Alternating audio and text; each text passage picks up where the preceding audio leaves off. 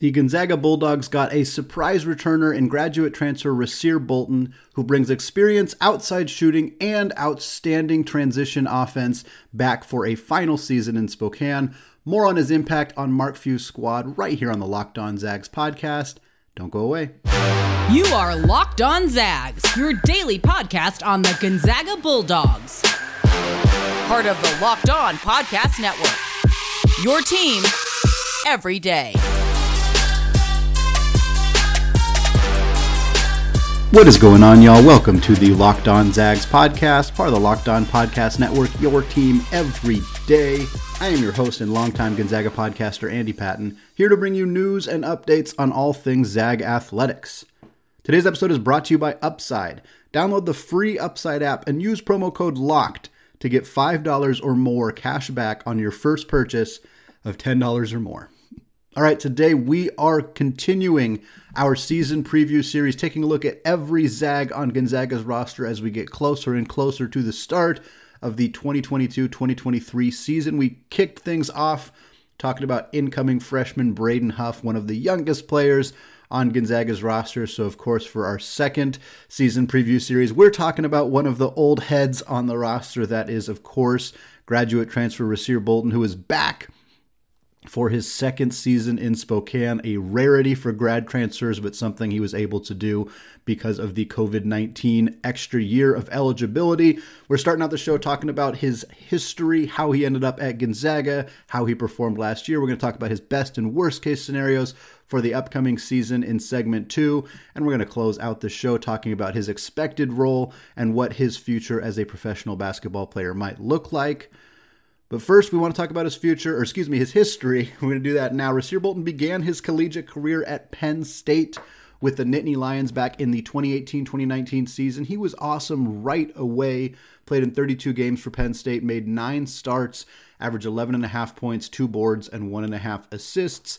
He shot just under 41% on 2-pointers, which is not particularly efficient. He shot higher than that from 3 last year at Gonzaga. He was 36% on threes, which is good, not great. Good. It's ended up being the second highest 3-point percentage output he's had in his career up to this point.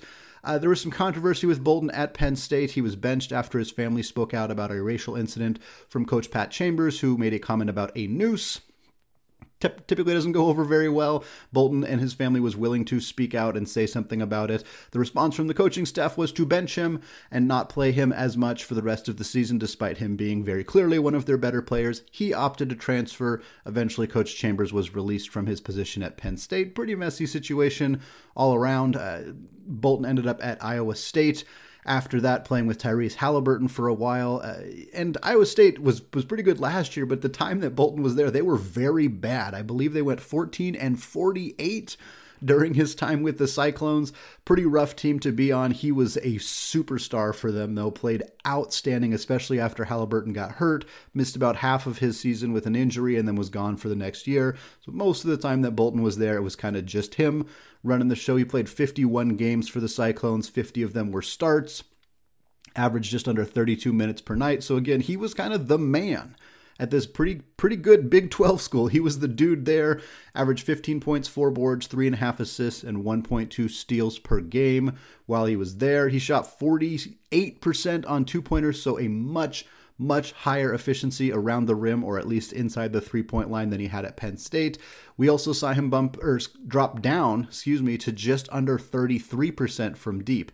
So when he came to Gonzaga, we're looking at a guy who shot 36% as a freshman at Penn State, but shot under 33% in 2 years at Iowa State. There was a lot of kind of comparisons out there to Ryan Woolridge, another point guard who kind of came from a school where he had been asked to do a lot. He was the opposing team's number 1 target defensively. He was the main guy with the ball. He had to do a lot of scoring.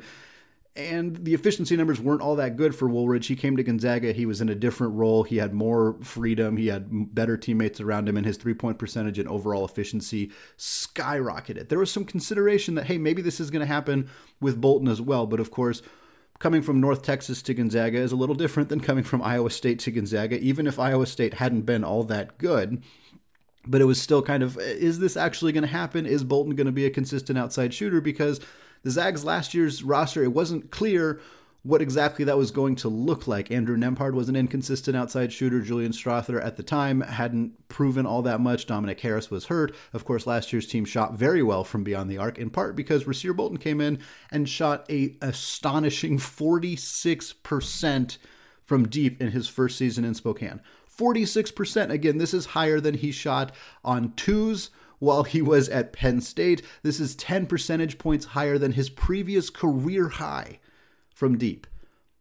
It stands to reason that most of this happened because his efficiency bumped up effectively because his usage rate dropped. He was not counted on to do as much in the offense as he did at Iowa State. For most players, that makes you better. It's easier to get more open looks when you have better teammates, when you have just more flexibility in the offense. For Bolton, a lot of his offense came on very, very open threes because of the Gonzaga's ball movement on offense. A lot of his scoring also came in transition. He's one of the fastest players I have ever seen on a basketball court, right up there with Dimitri Goodson and a handful of other really, really elite high-level athletes that the Zags have had in the past. So his ability to get out in transition, we talked about how his three-point percentage bumped up considerably while he was at Gonzaga last year. So did his two-point percentage. He shot 55.7% on twos last year. Again, that's over 15% higher than his first season at Penn State, and it is over 8% higher than what he did in his two seasons combined at Iowa State. He was a considerably more efficient scorer at Gonzaga. Not just a little bit. You'd expect there to be a little bit of a bump just because you're coming into a more high-octane offense, an offense that allows you a little bit more creative freedom and is going to get you out in transition more. But Bolton's numbers came up considerably. Now, his overall production from a simple, like the stats you see on the back of a basketball card, those numbers dropped. He averaged 11.2 points, which was a career low for him, barely. He averaged 2.4 rebounds, 2.3 assists, but that's just because his usage rate, like we said, it dropped. He wasn't counted on to do as much in the offense, so what we did get from him was more efficient and more productive. He was also really good defensively, and this was something that defensive stats are often hard to kind of quantify, and they're so dependent on team situation. It's part of the reason that there's been a lot of kind of conflict on how to evaluate what Efton Reed is going to bring to Gonzaga defensively, because Will Wade and Mark Few are going to do very, very different things with him on that end of the floor. And to an extent, that was an issue with Bolton as well. His defensive numbers at Iowa State, when you look at defensive rating and various other kind of metric numbers, were pretty bad. To the point where him coming into Gonzaga, that was not viewed as something that he was going to really add to this team. Like, maybe he'll be able to score really well. Maybe he'll be able to get out in transition because he's fast, but I'm not sure what he's going to be on defense. Well, he ended up being Gonzaga's one of their best defensive players, one of their best perimeter defensive players. He was outstanding on that end of the floor. And that was huge. That was really, really necessary for Gonzaga last year. Andrew Nembhard was a good defensive player as well. Hunter Salas is an outstanding defensive player. When he was on the court, he just didn't play all of that much. Obviously, Chet Holmgren was elite defensively, but not as much away from the rim. Although he was good at that, he just was not asked to do that very often. For Bolton, for him to show those improvements defensively to the point where he was the one getting those assignments, asked to guard the opposing team's best player. He was the one all over Jamari Bouye when they played San Francisco. He was all over Alex Barcelo when they played BYU. That is not a role I expected him to have going into the season, and it was a role that he handled beautifully in his first year in Spokane. Beyond that, last thing I want to talk about with Rasir Bolton before we get into his best and worst case scenarios, Bolton acclimated well to the city of Spokane. He used his NIL money, some of those opportunities he got to capitalize off his name, image, and likeness to help get backpacks to the homeless population in Spokane. This was a big thing, a big charitable event that Rasir Bolton participated in. He clearly has an affinity for the city of Spokane. He's kind of mentioned in interviews in the past that he hadn't really ever felt home in his previous stops. Obviously, Penn State did not go well. Iowa State, it's frustrating to lose more than about 75% of the games you play. I have to imagine that took a toll on him. He comes to Spokane. The city loves Gonzaga basketball. He's like, I love them back. I want to help. I don't need this money. I don't need, I want to help people here. And he did. And I think his decision to return to school is so significant for Gonzaga's roster more than anything else. That is a key element of it. But looking outside of the world of basketball, he's back for another year to help people in the Spokane community. And there is nothing more satisfying, more heartwarming, more endearing than doing that. And I think that that's something that needs to be mentioned every time we talk about Rasir Bolton and needs to really be celebrated, because Gonzaga has had a strong history of really, really good community folks who have come through the program, and Rasir Bolton is very high on that list already. We're going to come back in the second segment, and we're going to take a look at what Bolton's final year in Spokane might look like through the lens of his best and worst case scenarios. But before we get there, I want to tell you all about Upside. From cringing at the pump to getting an eye-popping check at your favorite restaurant, inflation is hitting us all where it hurts, and it really hurts. That's why I started using Upside. Upside is an incredible app for anyone who buys gas, groceries, or dines out. With every purchase, I'm earning cash back thanks to Upside. The app is crazy easy to use, and there's no catch. To get started, download the free Upside app. Use my promo code LOCKED, and you will get $5 or more cash back on your first purchase of $10 and up. Next, claim an offer for whatever you're buying on Upside. Check in at the business, pay as usual with a credit or debit card, and get paid. In comparison to credit card rewards or loyalty programs, you can earn 3 times more cash back with Upside. Upside users are earning more than $1 million every week. That's part of why they have a 4.8 star rating on the App Store. Download the free Upside app and use promo code LOCKED to get $5 or more cash back on your first purchase of $10 and up. $5 or more cash back on your first purchase of $10 and up using code LOCKED.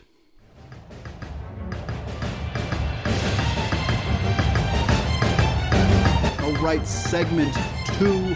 Still Andy Patton, still locked on Zags, and we're still talking Gonzaga senior guard Rasir Bolton. I want to thank all of you who have made Locked on Zags your first listen of the day.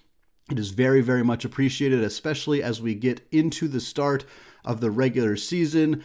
Also, for those of you who have checked out the show on YouTube, it's very, very exciting what we're doing on YouTube right now. I really appreciate all of you. We're trying to get to 1,000 subscribers before the start of the college basketball season. For those of you who are able to help out, who haven't done so yet, I sincerely appreciate it. All right, let's get into it. Rasir Bolton, he's coming back. He's going to be here for the 22-23 season. We're going to take a look at his best case and worst case scenarios.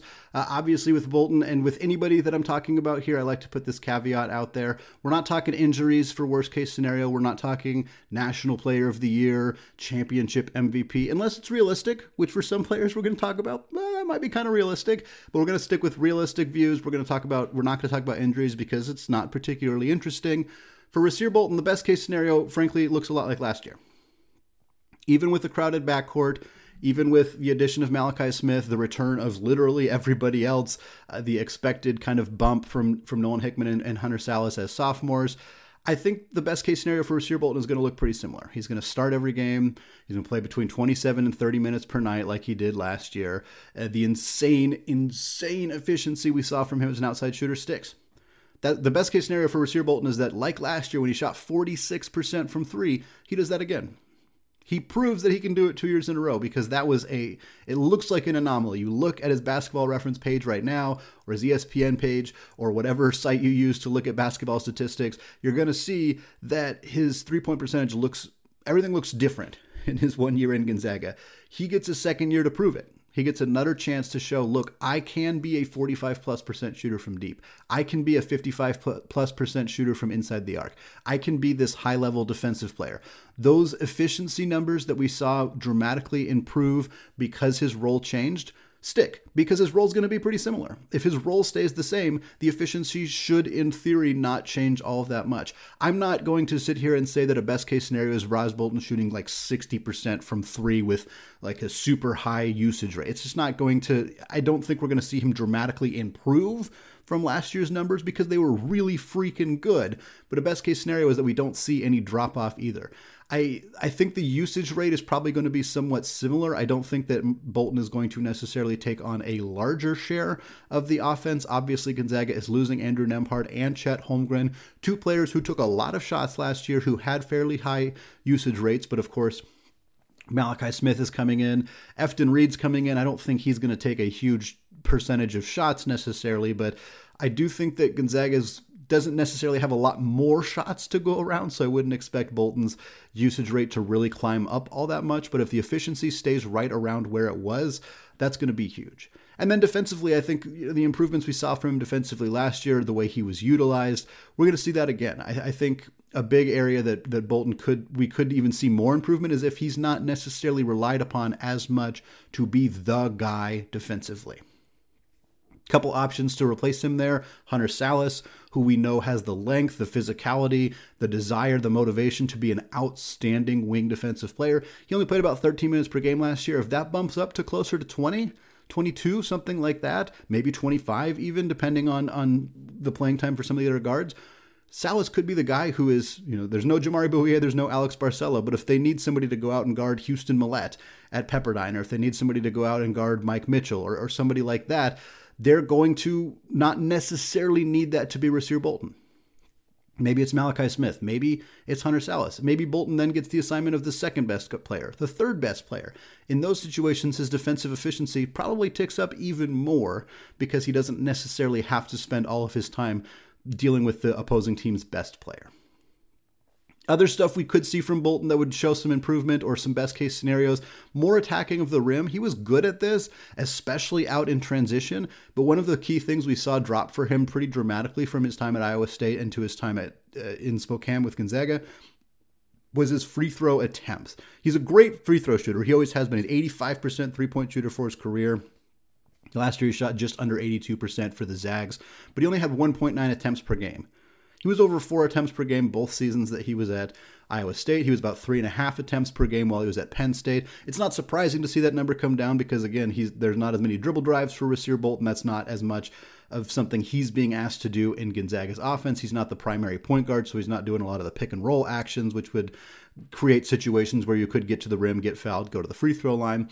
I don't know that I'm looking at Gonzaga's offense and thinking, what we desperately need is more Rasir Bolton free throw attempts. I don't know that it's like a huge problem, but he's over 80% free throw shooter. Last year's Gonzaga team wasn't a great free throw shooting team. You probably want to get the guys who are good at shooting free throws to the line as much as you possibly can. For Rasir Bolton, if there are opportunities for him to come off actions, get to the rim, or even in transition, use his body more, lean into guys, whatever it may be, find ways to get the whistles, get to the free throw line, because it's pretty much an easy 2. It's pretty close to an easy 2 points from the free throw line. Would love to see Rasir Bolton do a little bit more of that. And then the more of the best case scenarios is at the end of the season, there's a legitimate conversation about could Rasir Bolton get drafted? I think that's like really high best case scenario. His size just doesn't quite lend itself to likely being selected, but there's buzz about, hey, maybe he's a priority undrafted free agent. Maybe he signs a summer league deal, gets an Exhibition 10 contract. Maybe he gets a 2-way deal. There aren't that many 2-way contracts out there, but maybe he finds a way to sneak into one of those, gets an opportunity to play in the G League, gets a little bit of NBA action. I think the best case scenario for Rasir Bolton when we're talking about this season for the Zags is at the end of the year, that is a legitimate conversation that comes up is where will Rasir Bolton end up professionally and will it be in the NBA? What's the worst case scenario for Rasir Bolton? Well, there's a lot of talented guards at Gonzaga. And the worst case scenario is that he kind of just gets lost in that sea of guards. Nolan Hickman, Malachi Smith, Hunter Sallis, Dominic Harris, all of them kind of push Bolton into more of a reserve role. Maybe he starts the season as a starter and maybe he loses the starting job. Maybe he ends up still starting, but he's only playing 16, 18 minutes per game, and we're seeing 26, 27 minutes from Hunter Sallis. We're seeing more minutes from other guys. These aren't necessarily the worst case scenarios for Gonzaga if it's what is necessary. If Hunter Sallis is outplaying Rasir Bolton, I would like to see Hunter Sallis play more minutes than Rasir Bolton. I think that makes sense for Gonzaga fans, but it's obviously not a great situation for Rasir Bolton to come back to school and see his final season in college maybe not go as well as his previous season. Other worst case scenarios, the big one is the three-point shooting. He was a 34.2% three-point shooter coming into last season at Gonzaga. That bumped up 12% to 46%. The worst case scenario is that is an aberration. When you look back at his basketball reference page, that stands out as something abnormal that happened. The worst case scenario for Rasir Bolton is he attempts to be that guy, a lethal, dead-eye outside shooter for the Zags, and instead of shooting 46 or 42 or 38%, he shoots 33, 34. And he's hurting the Zags because they're relying on him to be an outside shooter, so he's continuing to take those shots, and they're not falling at the rate that they fell last year. Beyond anything else, that's the worst case scenario for Rasir Bolton, is just a reversion. He reverts back to not being as good of a three-point shooter as he was in his first season in Spokane. Other things we could see, significant drop in turnover percentage since he came to Gonzaga. He's a 13% turnover rate. Last year with the Zags, he was 18.2% in his career prior to that.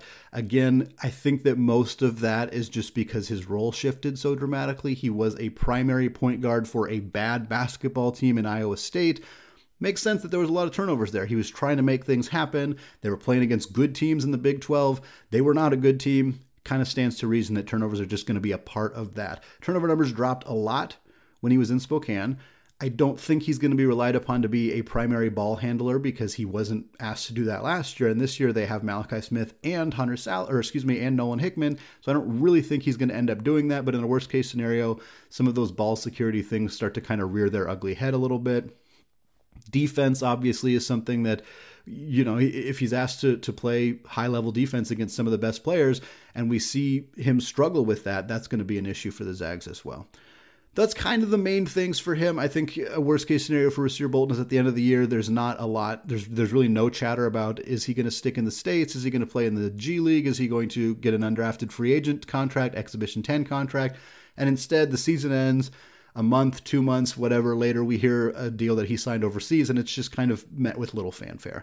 That may not be the worst case scenario for Rasir Bolton if he finds a situation that he loves. He finds a team that pays him well, that gives him an opportunity to play basketball in a country that he wants to travel to. Like there's maybe nothing wrong with this situation, but if at the end of the year we're not having any conversations about him potentially playing in the NBA next season, that would probably lean towards a worst case scenario for him. All right, we're going to come back in the third and final segment of the show, and we're going to talk about Rasir Bolton's expected production next season and what his future might look like right after this.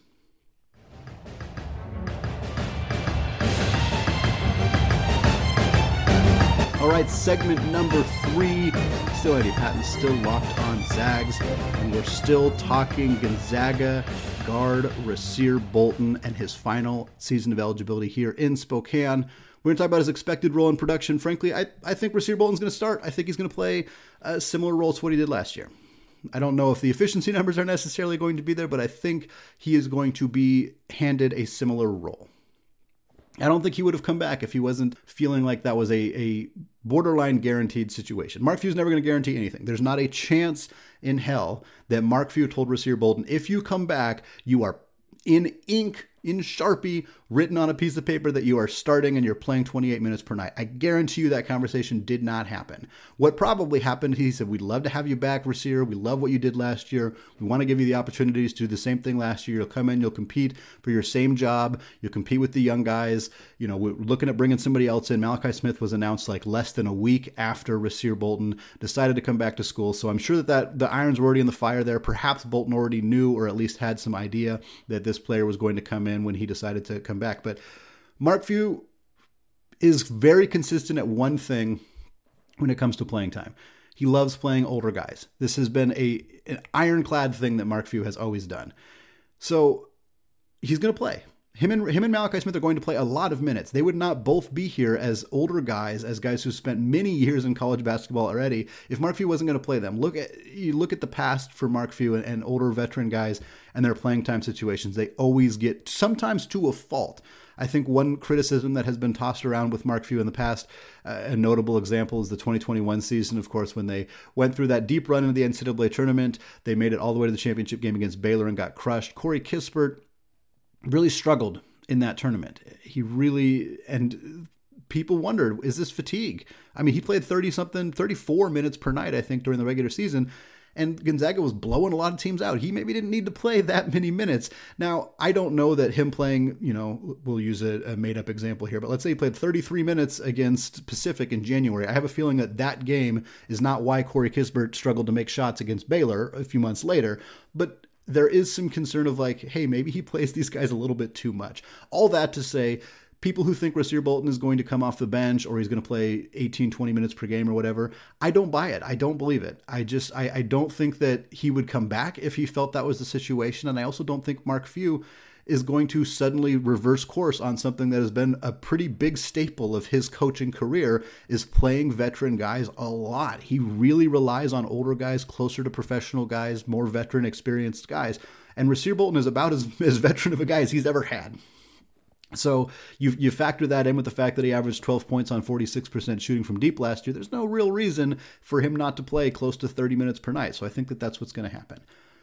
Now, I'm not going to predict here that Rasir Bolton's going to shoot 46% from three again. I think that that was probably the highest percentage we're ever going to see for him in his career. But I don't think that we're going to see some huge reversion back all the way to 32, 33, 35% even. I think he's probably going to be 40+% from deep, or right around there. Joel Ayayi shot 39% in his final year at Gonzaga. I think that's a pretty good number for Rasir Bolton. 39, 41, 42%, somewhere in there. Again, I think the Ryan Woolridge effect is still there.